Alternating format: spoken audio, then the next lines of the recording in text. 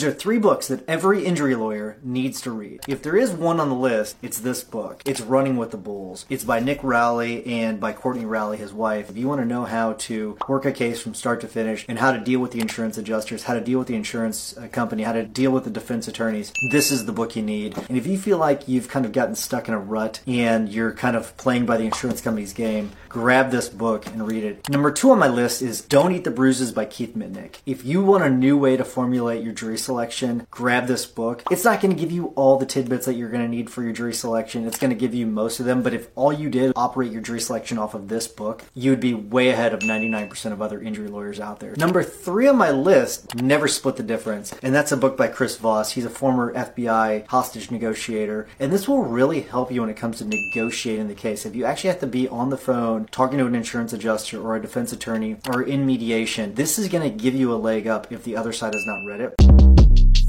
Shortcast Club.